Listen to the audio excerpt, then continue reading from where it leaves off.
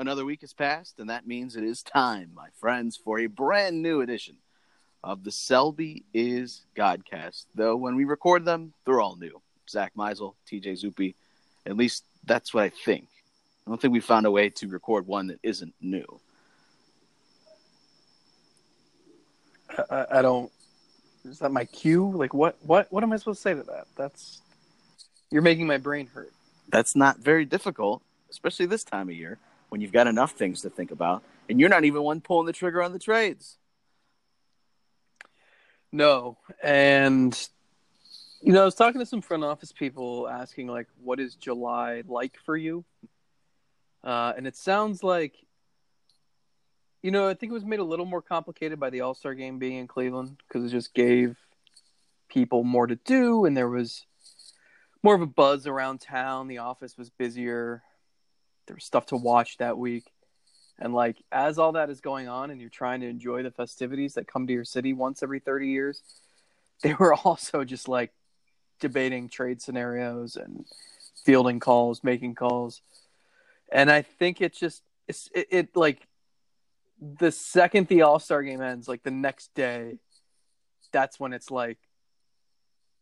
really, really starts. That's day one of, and I know trades aren't made, although they made the Brad Hand trade that day last year, but that's when it's basically, 16, 18 hours a day analyzing trades and potential trades. And yeah, this month is pretty hectic if you're a front office member, especially one with a team that probably is going to make some noise, or people think is going to make some noise. So should be fun. Well, there were some elements last year that made that Hand-Simber-Mejia trade possible as quickly as it came together, because they knew at this point they were heading to the postseason. There was no, let's wait another week to see where we're at in the standings. Let's see who's moving where and who are the movers and shakers. No, there was none of that. They knew where they were heading in October. And there was nothing that was going to change in that waiting another week or two. They knew they needed bullpen help. They knew they needed it immediately. And it was almost like the ship, it wasn't quite sinking, but there were multiple holes that needed plugged. And it's like, okay, do we risk taking on a little bit more water and make everyone else a little bit more pissed off and piss away a few more wins? Or do we just pull the trigger now? We know we're comfortable moving Mejia for these two chips. Let's do it. And so it made it a little easier than where they're at today, where it's a little different situation. They don't know for certain they're heading to the playoffs in October. They have certainly given themselves a hell of a lot better shot than they had a few weeks ago. But they're in this weird position where maybe they're buying and selling. Maybe they just stand pat and rely on youngsters that have gotten them back in the race. Maybe they hope that Jason Kipnis is finding a fountain of youth in the final 2 months and plays like the 2015-2016 version. And all these things are just complicating the issue. And at the center of all of it is them playing really freaking good baseball right now. And maybe it's Maybelline. No, I think that my dream story to write would be sitting in their, I don't know, war room or whatever you want to call it, just like every day for the week or two leading up to the trade deadline. Because, you hear everyone this time of year is lying to your face. We've said it before. Like, everything you read, everything you hear, everything that is said to you by anyone involved in the sport in the month of July is bullshit. I mean, you hear stuff from agents. Well, they have agendas. You hear stuff from players. Well, they're hearing it from their agents. You hear stuff from front office members. Of course, they have agendas, and they want... it's so funny when there's a rumor that surfaces and people are just like they just automatically put, okay, well, this team now moves to the top of the list because they have the most interest because I've read a rumor. And it's like, don't you... Like, that information doesn't just trickle out there randomly. It's not like a Madden off season where the time is going and you look and let's see who's the best suitor here and who offered the most money. Well, if I offer this, it's not quite like that. Right. So if you see a rumor, it's out there for a reason, and you have to consider, why is this out there? Who would want this out there? What's the ripple effect of this being out there? And so you just have to assume like everything is bullshit. I mean, I did the Q&A with Mike Chernoff last week, and after each one of his quotes, I like tried to do some analysis and write like what I really think he meant, because everything he said to me is even if it's not just agenda driven, It's just bland. It's nothing. Yeah, and there are certain, they practice this stuff, and I think this time of year, like, we never really know the depth of certain trade conversations, certain ideas, certain proposals. I think it would be so much fun to be a fly on the wall. No front office would ever let that actually happen. How many years did it take until we really got John Hart to admit that he didn't trade Jarrett Wright, Bartolo Colon for Pedro Martinez? I mean, it's not like he would have let Hoynesy in the front office room as they were having that debate whether they should do that. So that would be the dream. I think that would be so much fun and would lend so much insight into what is. It's a fun time of year. It's certainly stressful if you're trying to cover it, if you're trying to keep tabs on everything that's happening.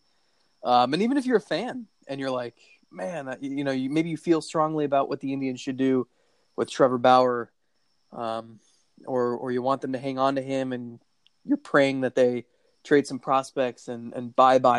And it's like, who knows what they're really thinking, because we only see the final results and then the spin they put on those results.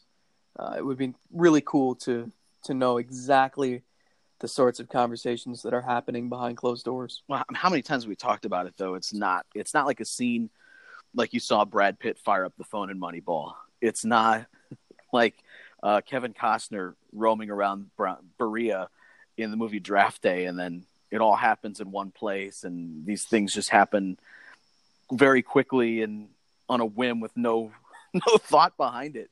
These conversations are taking place over text messages, over emails, over phone calls, and it is definitely not like a Madden trade screen where you get a proposal, roll in, you evaluate it, then you reject and send one back like it's fantasy baseball. It's not how this is working. You have an evolving thought of who is interested in your players. Kind of in your mind what you would be seeking if you would actually be okay with trading that player. You have some sort of idea of how that team evaluates that player and kind of what their ceiling is on what their proposal would be.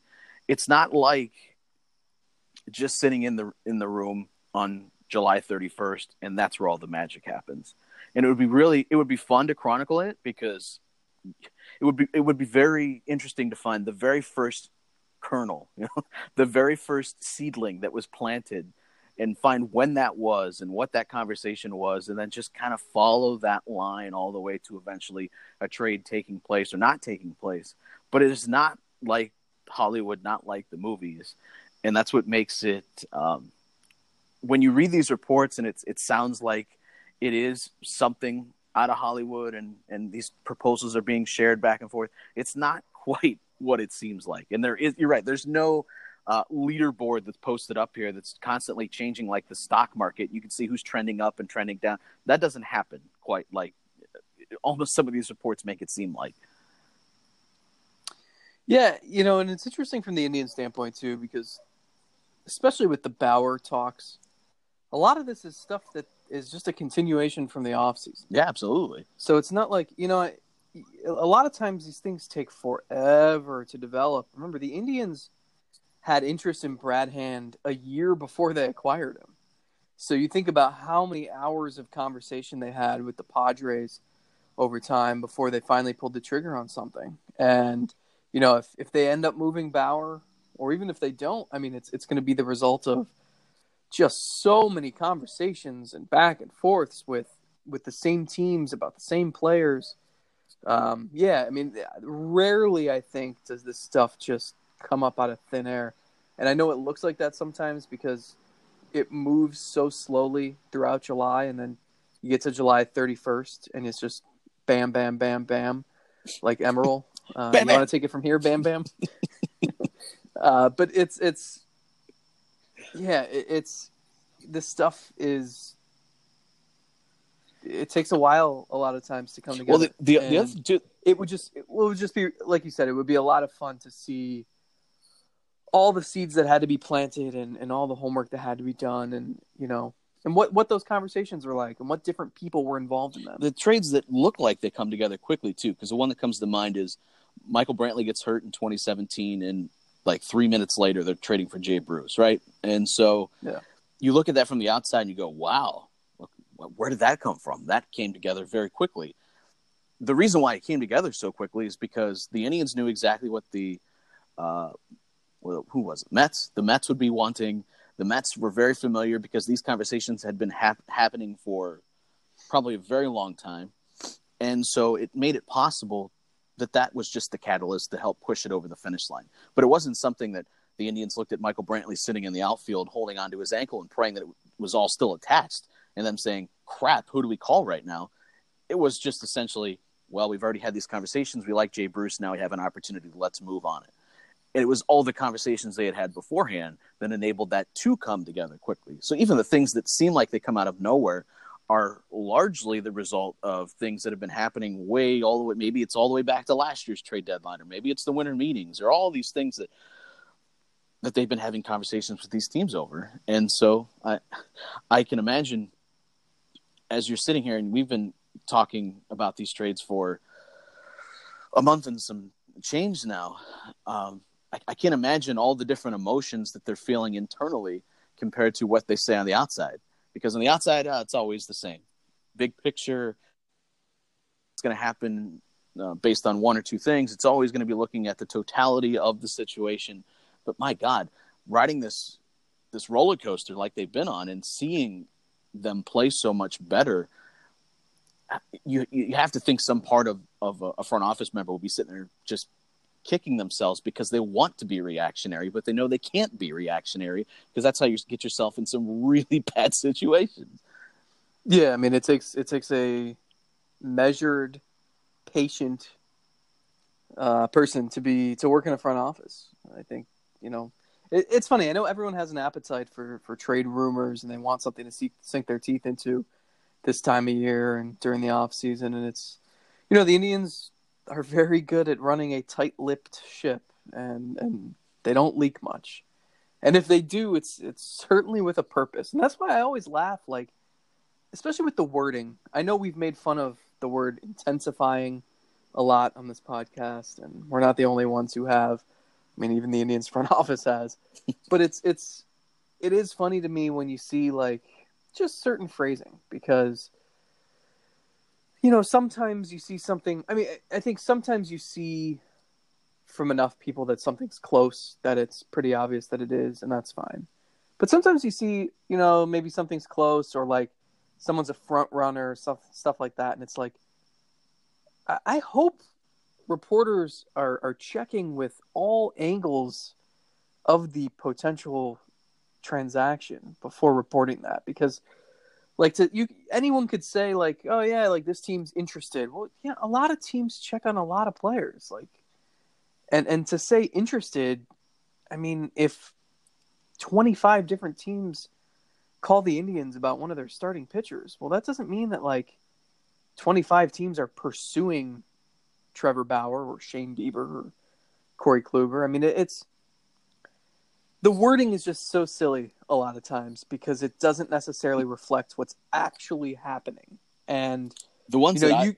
The ones that I love are such and such team has targeted X player as a potential fit, and you'll look at that player, and they'll be one of the elite players at their position or one of the best players available. No friggin' shit. That team is interested or has targeted that player. Of course they have, because that's a good player. Every team wants to see if, hey, maybe this team, values this player differently than we do, and we can find an inefficiency there and capitalize it and make a trade and gain some value. Like, you never know unless you reach out. So every team reaches out about all sorts of players.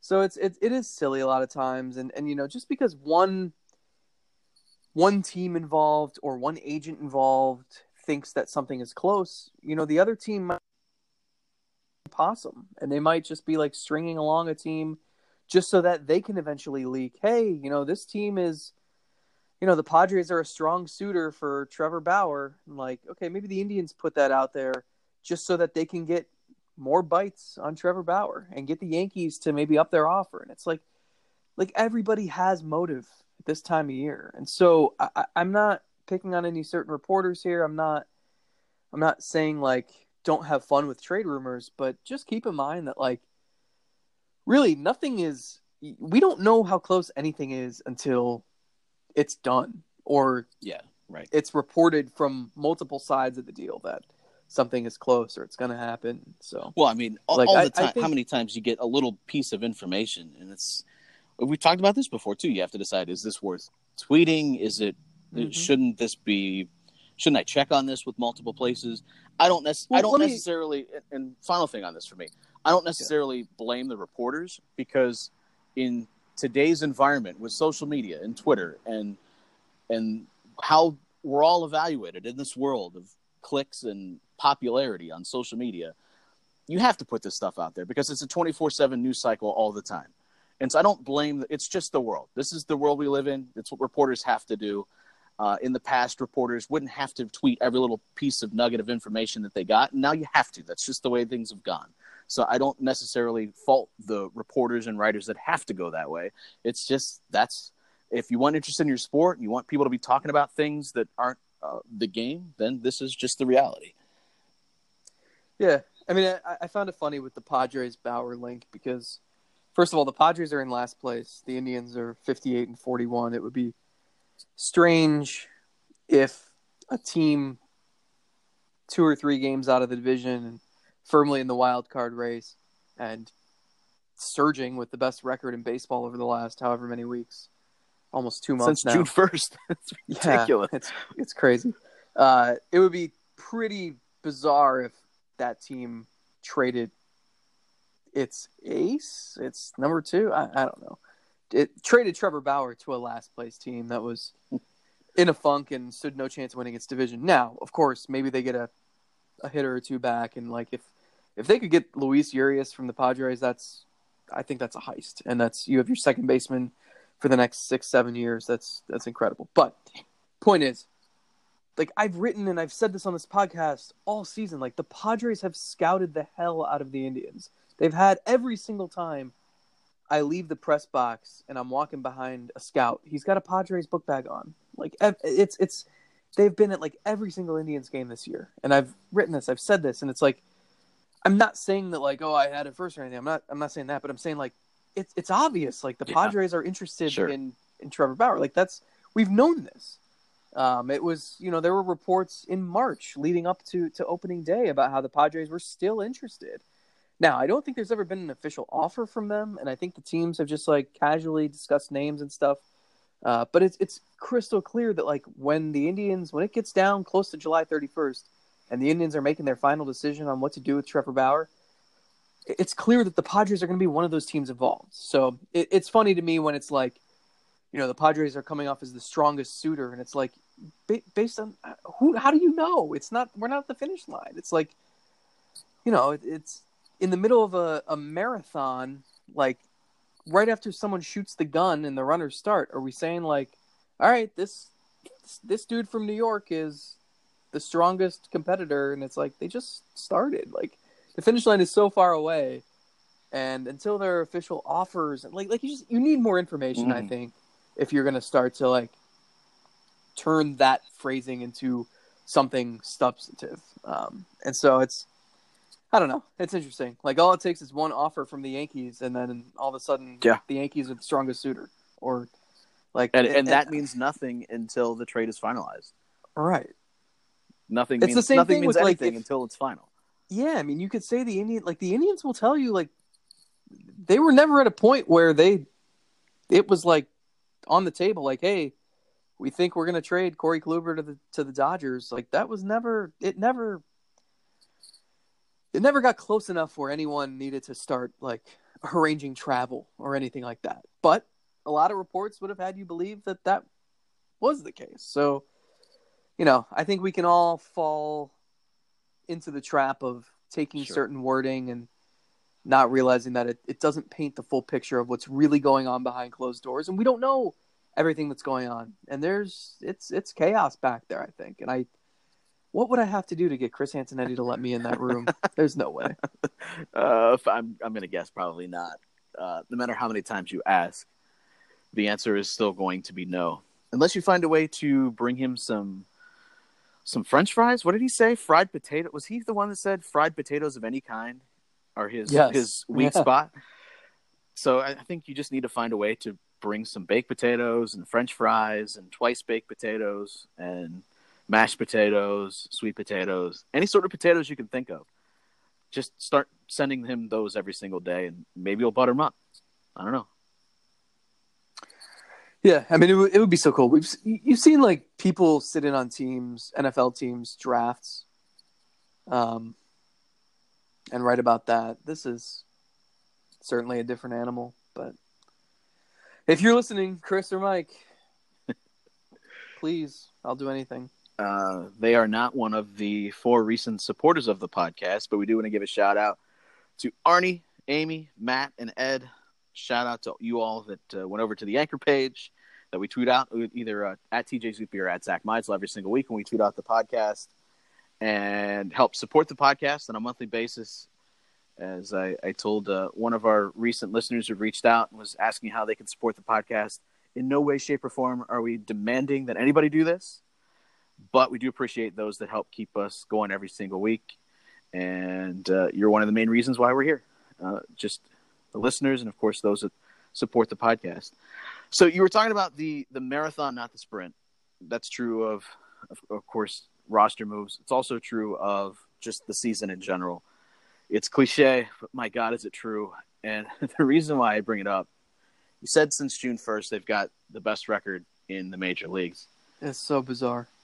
And before June 1st, the Twins are running away with the division, and things just don't look pleasant for your favorite Cleveland baseball team.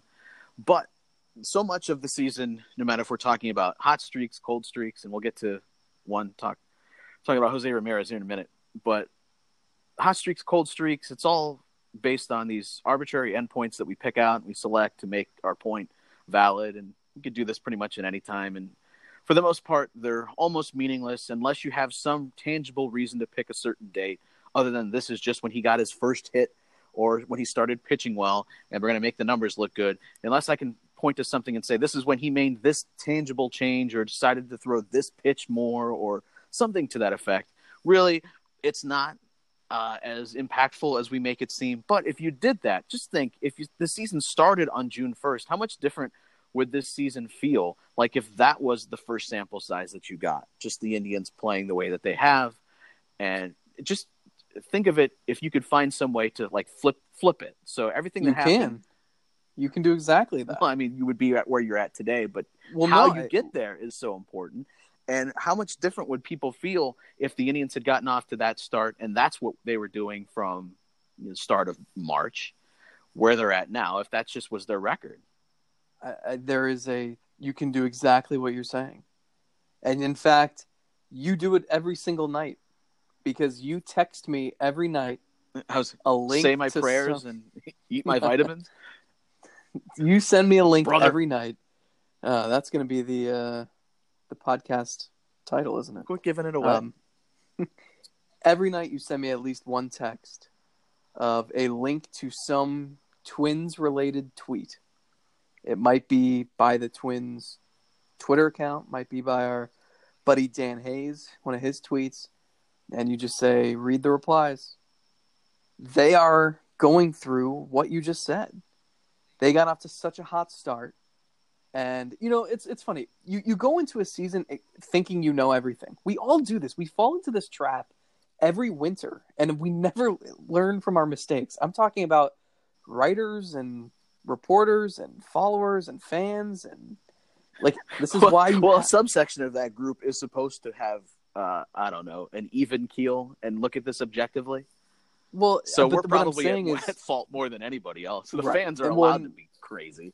This is also why it takes a certain discipline type person to work in a front office. But we go into a season expecting like this year we were like, oh, we know the Indians outfield's going to suck, and we know, the bullpen has question marks, and like, for almost 2 months, like a lot of our fears played out with the Indians. Meanwhile, in Minnesota, I think people were upset the Twins didn't do a little more over the winter, maybe capitalize on the Indians doing nothing. But then they got off to such a hot start. And what were they like? Weren't they like their record to start the season was pretty similar to what the Indians' record is since June 1st. And so then all of a sudden Twins fans are like, well, this is like we should win 110 games and we should win. It was like anytime they lost, it was like, how do we lose this game? And it's like, because you're not going to win 140 games a year. And now the Twins have come back to earth and the division lead has shrunk pretty quickly. And their fans are like if you would have told Twins fans at the beginning of the year, you're going to be, I don't know what they are, 60 and 38 or whatever they were, they would be thrilled and they'd be over the moon and they wouldn't care how they got there. Right. Three-game lead on the Indians entering the final week of July. Hell yeah. But because of the way they got there, which was get off to a blistering start and then cool off pretty considerably, I think fans are a little uneasy. And so it's just so funny how things play out. And that's why, like we've said so many times, if you're going to jump to conclusions in April or May, you're probably going to be made to look like a fool. And we fall into the trap sometimes too. I think we were both pretty certain the Indians weren't going to come back and win this division. And now it looks like that is a legitimate possibility. However, it's just, it is funny. We put so much stock into April and May results because that's all we have to grasp onto.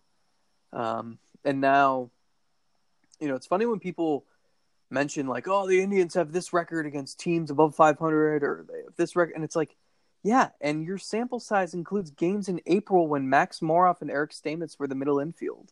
And like Jeffrey Rodriguez was the ace. Like, I don't care what they did against, Atlanta in April when, Stamets was hitting ninth and Hanley Ramirez was hitting fourth. Even if it's the best of the best, though, it can have a bad. Yeah, just have a bad few games, just when it happens to be you're playing a great team.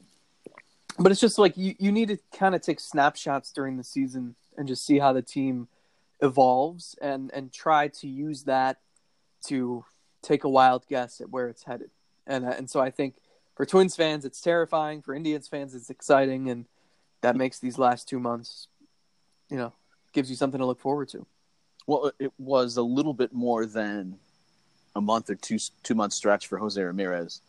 We sat here probably a month ago and just went over all the things that just continued to plague his season. And I don't know about for you. I don't want to speak for you. But I got to a point where it's just like, I'm throwing my hands up. I am getting out of the Jose Ramirez prediction business because just when you think, this is a sign, this is it, he's turned the corner. Oh, well, look, he's still making contact. And it's just about changing the type of contact that he's making and he'll be breaking out of this any minute. And none of those things happened. And it was just, you were getting to a point where it was almost a full calendar year where this dude is struggling. You're thinking, how is this possible? And I was at the point where it's just like, okay, if it happens, it happens. But I'm not going to be the guy that stands out there thumping my chest and saying, I predicted it. No, I can't be that guy anymore.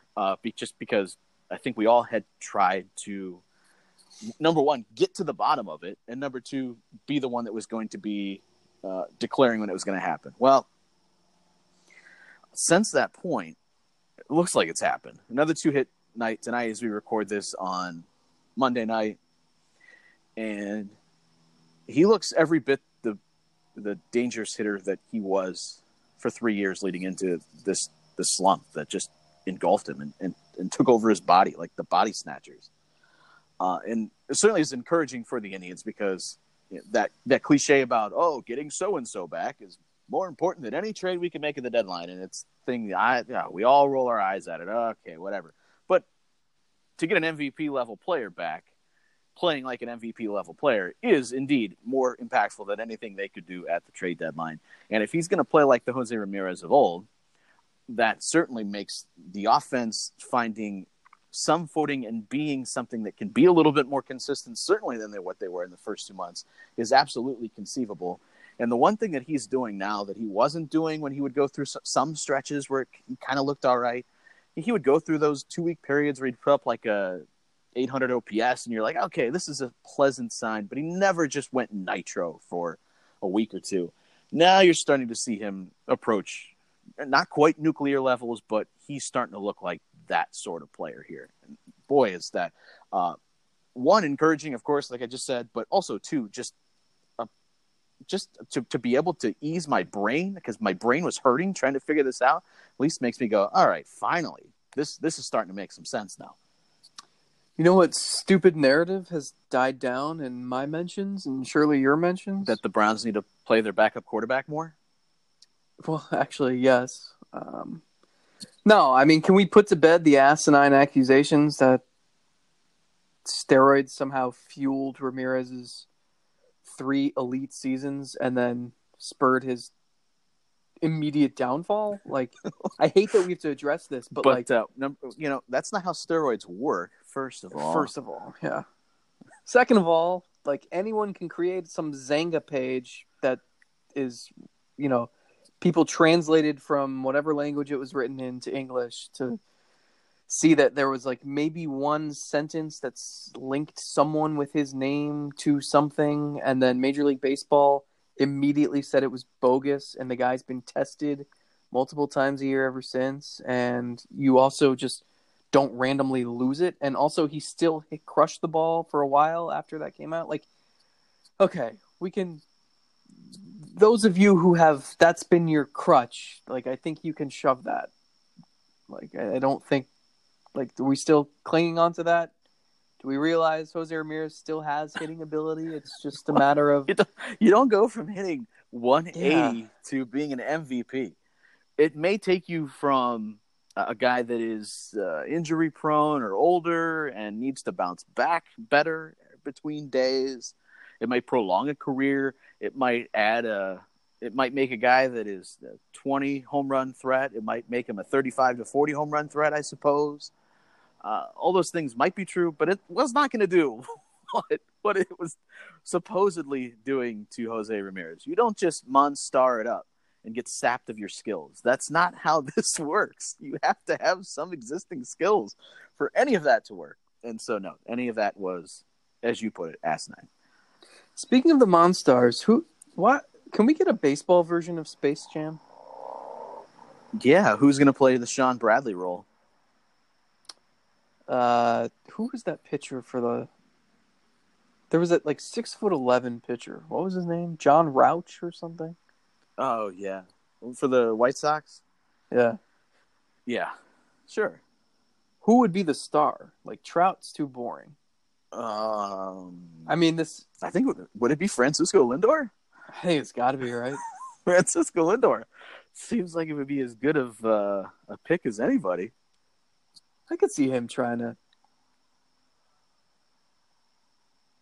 I mean, the dude wore rob an alien of a base hit. The dude wore Space Jam attire on the field for pregame. I think we already found it. But what would it be called? Because it wouldn't be Jam. Space Slam? I don't know.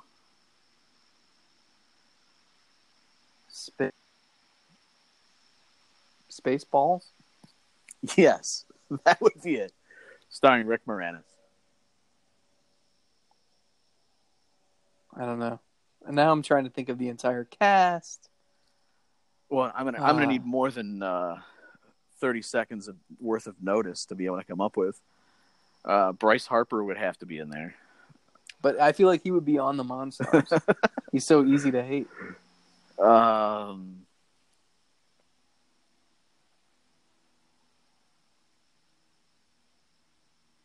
think Aaron Judge could play the Sean Bradley role. Aaron Judge is a little bit better than Sean Bradley was at basketball. True. Huh. So the first thing that comes to mind when I think of Aaron Judge is not only did he rob Francisco Lindor, what was that, a 2-run home run that would have been at Yankee Stadium, Game 3 of the 2017 ALDS. Can't remember. My face was buried in chocolate chip cookies. That was true. Boy, I miss Yankee Stadium food. You just load up and bring it all back to your seat. And looks like you're having Thanksgiving feast. We get a 4-game series there next week. Oh yes, over my birthday. And then you best go birthday meal I could get. Then you go to the Mets. It's just a weird week. What I think of is, of course, everyone thinks of the robbing of the home run, which completely changed that game, probably changed the series, and who knows, maybe even changed the course of who wins it all that year. Is how when he landed, he broke the fence in right center field. Mm-hmm. And I'm sitting there. I don't know why that stood out to me, but he lands on the part of the fence like there's maybe a little bit of an out of town scoreboard or something. Anyways, he comes down, breaks it off, and in between innings, they had to send these maintenance guys who go sprinting out on the field, and they had to go fix it in real time in between innings, and they had to just kind of put it back into place. But Aaron Judge, just literally a monster, destroying the wall. Yeah, it's funny. Like, well, I guess he's. This wouldn't have made sense. I was going to say you have a tall right fielder robbing a home run at Yankee Stadium in the playoffs. Like, where was that when Jeffrey Meyer was reaching over to catch a home run Tony ball? Tarasco is not quite the size of Aaron Judge. Right.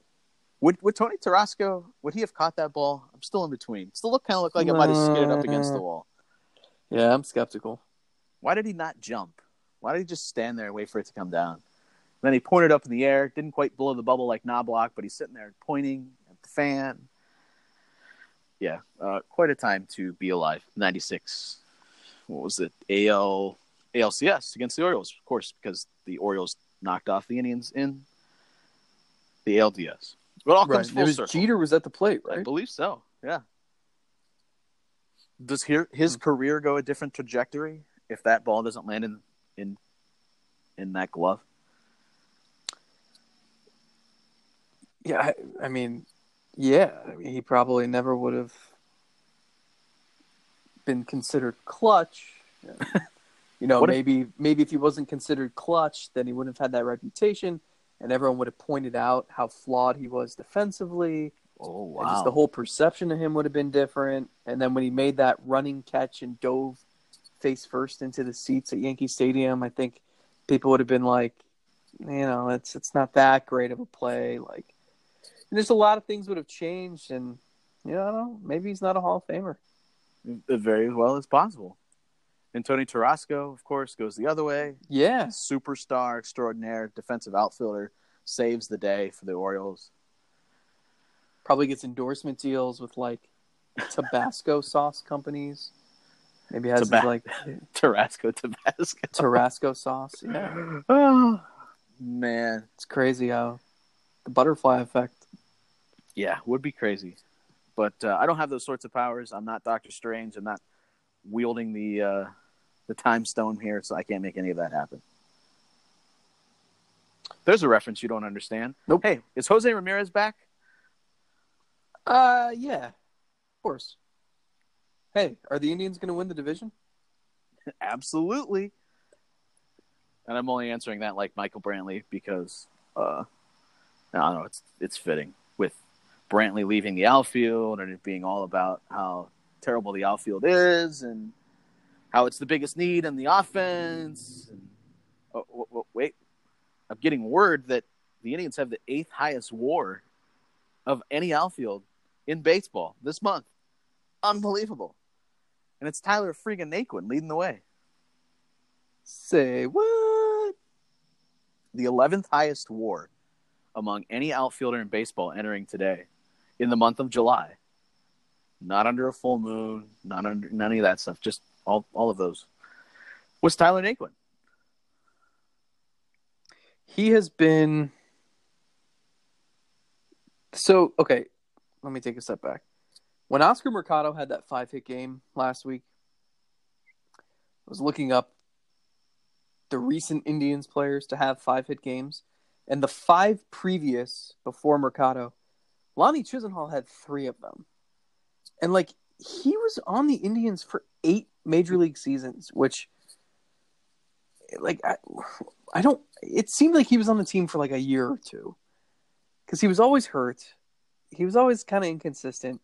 But when he was going well, Like, remember the game in Texas when he had 3 home runs and 9 RBIs and he went 5 for 5? Like, when he was on a tear, he was scorching. And so Naquin is kind of like that sometimes, and especially this season he has been. And it's just like, that's so valuable to have the guy on the fat side of the platoon be able to just go on a run like that. Obviously, you want consistency, but Naquin's been fantastic the last couple months, and it's a huge reason why this offense is kind of taken off. And I never thought that we would be saying that. I mean, I said this time last week that I think he gets a.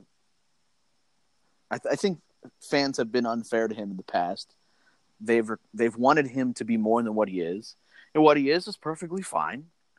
It's not a star, and maybe even you can say it's a disappointment for a first-round pick. What you want that to be, but at the end of the day, first key is he's got to stay on the field. The last 2 years he hasn't been able to do that, and I think that's cut into his production. I think it's absolutely fair to say, and he'll tell you to his face that it's a big key for him this year that he feels healthy. I think it also helps him just mentally too, not feel like just that he can't catch a break.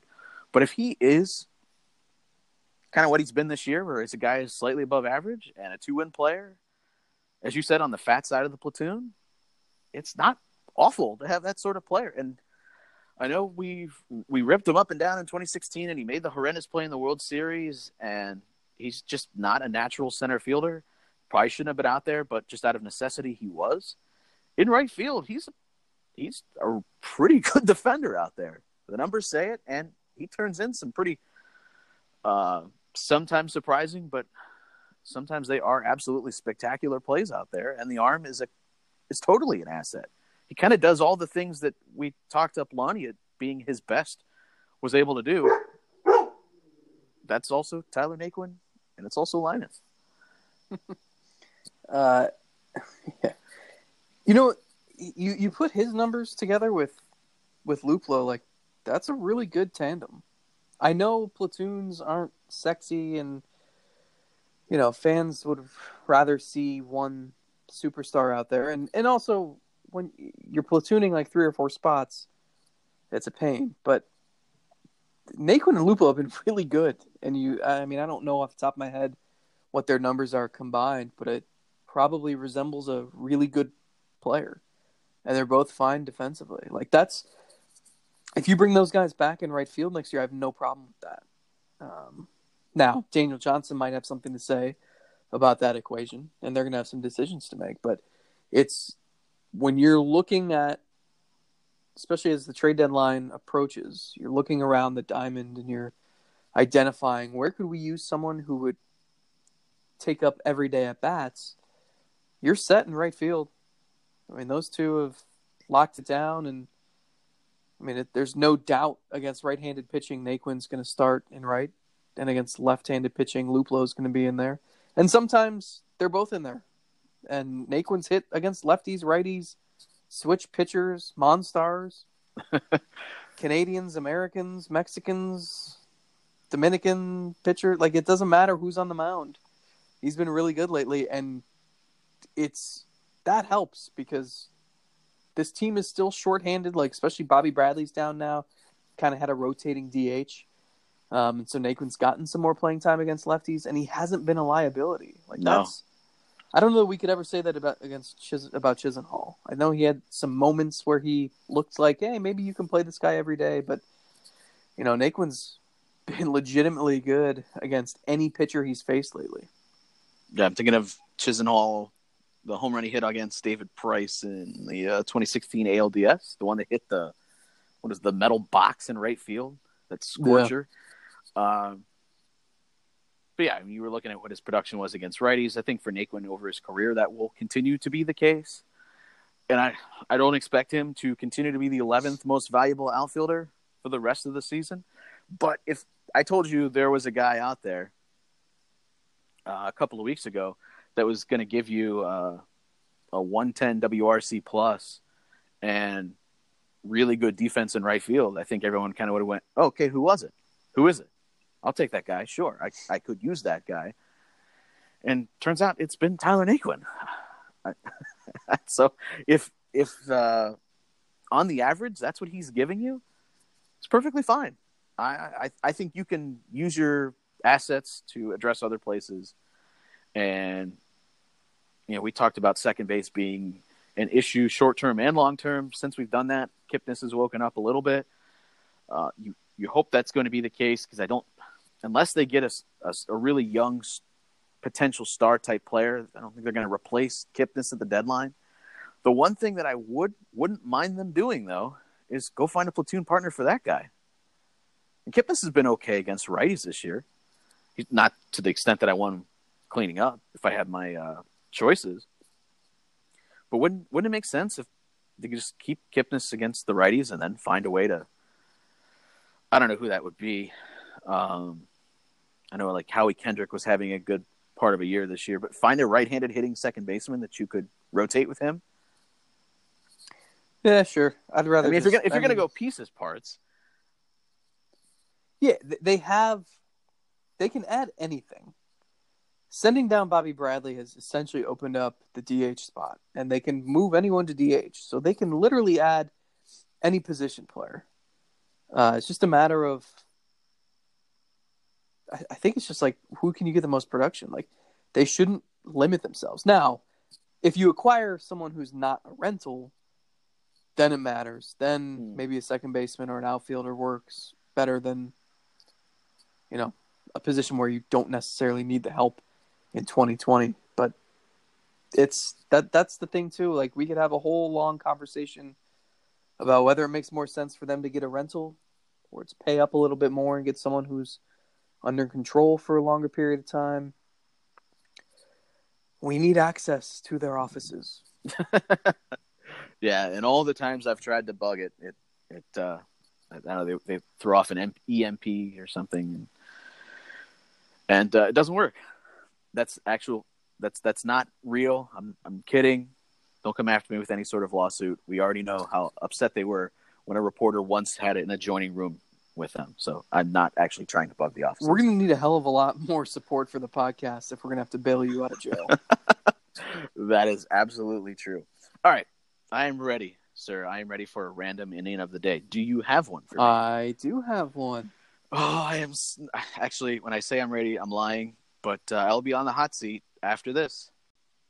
The hot seat. Isn't that what Regis Philbin called the seat on Who Wants to Be a Millionaire or Who's Going to Be a Millionaire or whatever that show was called? I missed that show. Although Price is Right has a new game called The Hot Seat. You can win $20,000.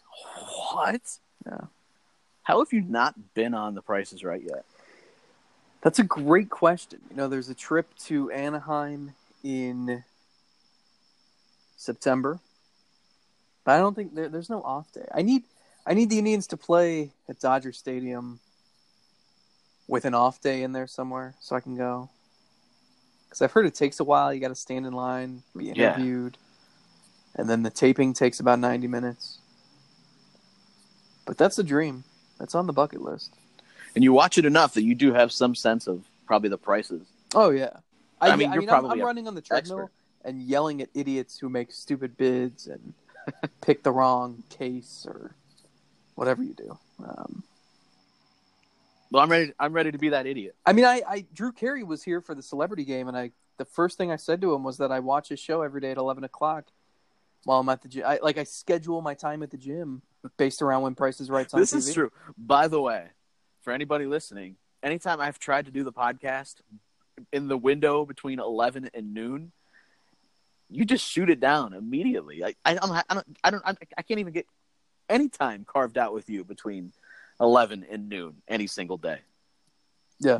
And you know what the frustrating thing is when I'm on the road, it's not on at 11 a.m. everywhere. The local affiliate can pick and choose when they want to air it. Yes, Darren. Well, we've covered this. So that's right. So the most frustrating thing is when I'm in, Kansas City and I'm like, all right, let's get to the gym. And I get there at like 10:58 and it's just ending. Oh, no. That's crushing. All right. Well, I am ready. Like I said, I'm ready to be an idiot. And I know you got a random inning of the day for me. All right. This is a pitcher who spent parts of 3 seasons with the Indians. And in those 3 seasons, he made 33 relief outings, 4.91 ERA. His first year with the Indians was 1996.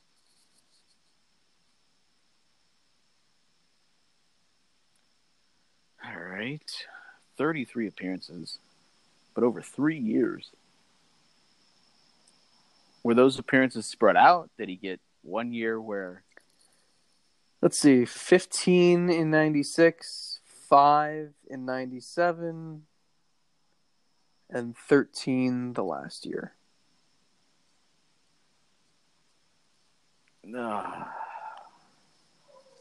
This guy was a 2-time All-Star.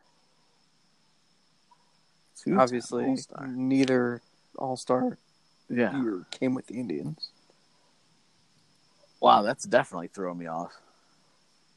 Because I was trying to think of all the guys that barely pitched at all that pitched with the Indians, and who would have been good at one time? So it had to have been. I'm assuming it had to be somebody in the bullpen. Yeah, he was a reliever with the Indians. He pitched 11 years in the majors.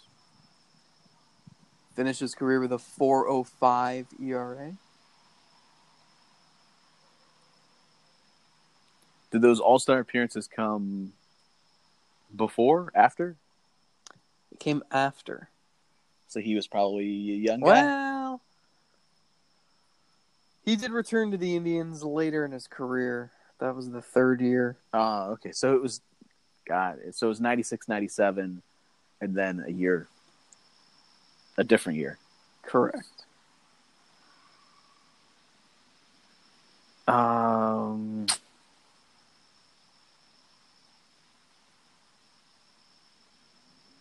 only one I can think of at that time was Brian Anderson, but I think we already used him recently.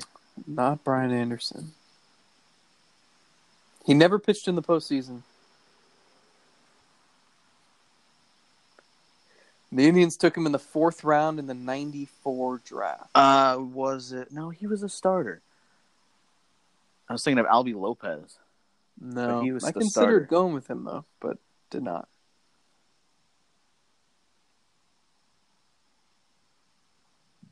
Fourth rounder.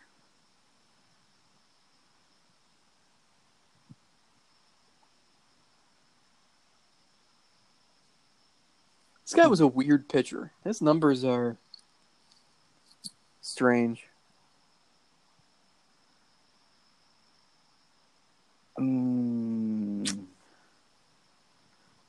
Wasn't Alan Embry, because they traded him before 96.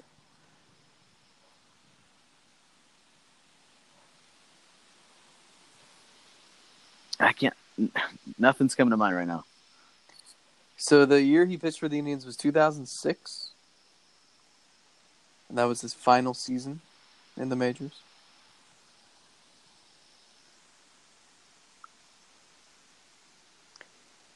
He was a reliever his whole career, except one random year he was a starter. And he was so bad. The year he was a starter, he went 4-15 with a 5.33 ERA. And in 169 innings, he gave up 204 hits, 30 home runs, and only struck out 60. I don't remember if he came back a second time, but David Weathers, was he around that time? It's not David Weathers. That's a good guess. So this guy, his all-star seasons were when he was a closer. Wait. It's Danny Graves. It's Danny Graves.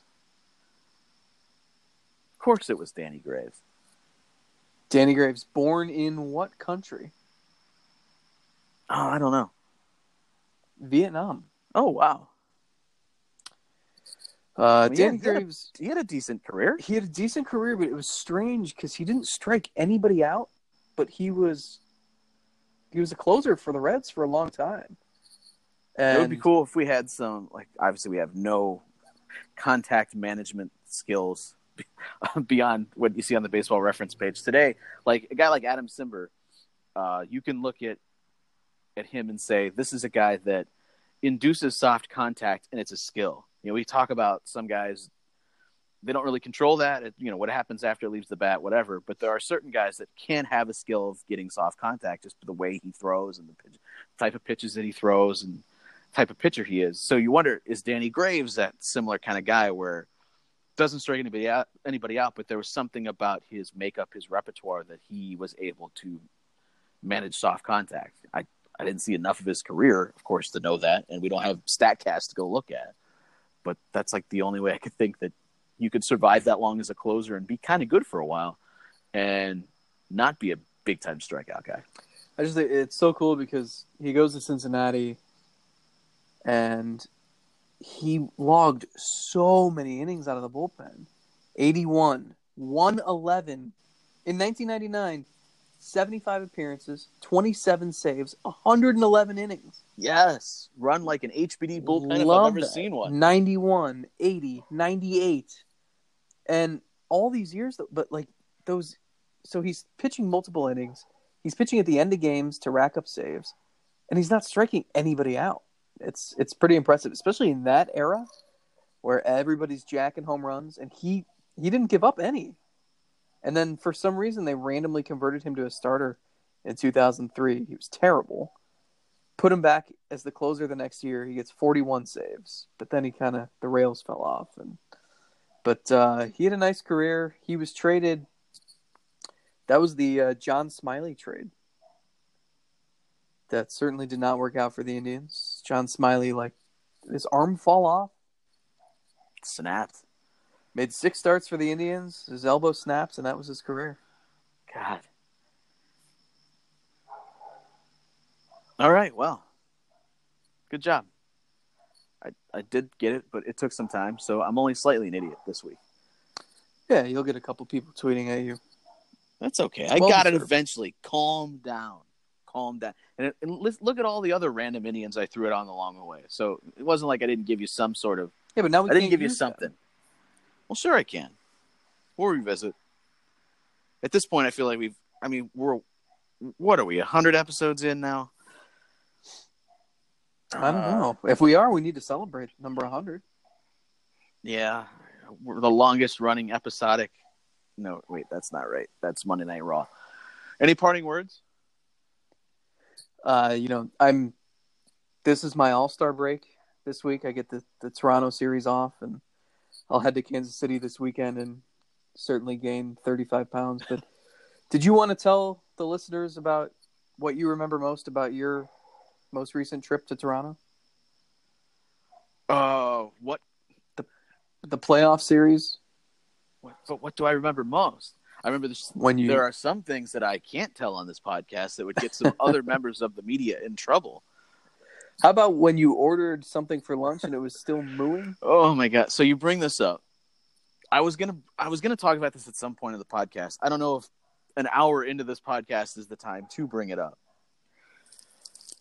So I will tell that story and remind me the next time we convene. I will tell you this will be a to be continued because this has just become my life.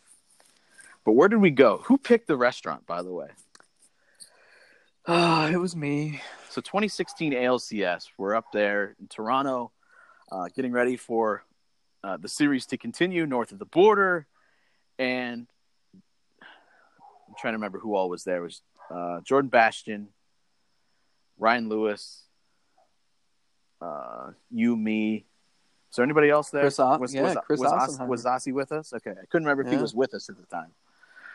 So Chris Ossenheimer also with us. And we go to this restaurant. And I picked it based on Yelp reviews, so don't blame me.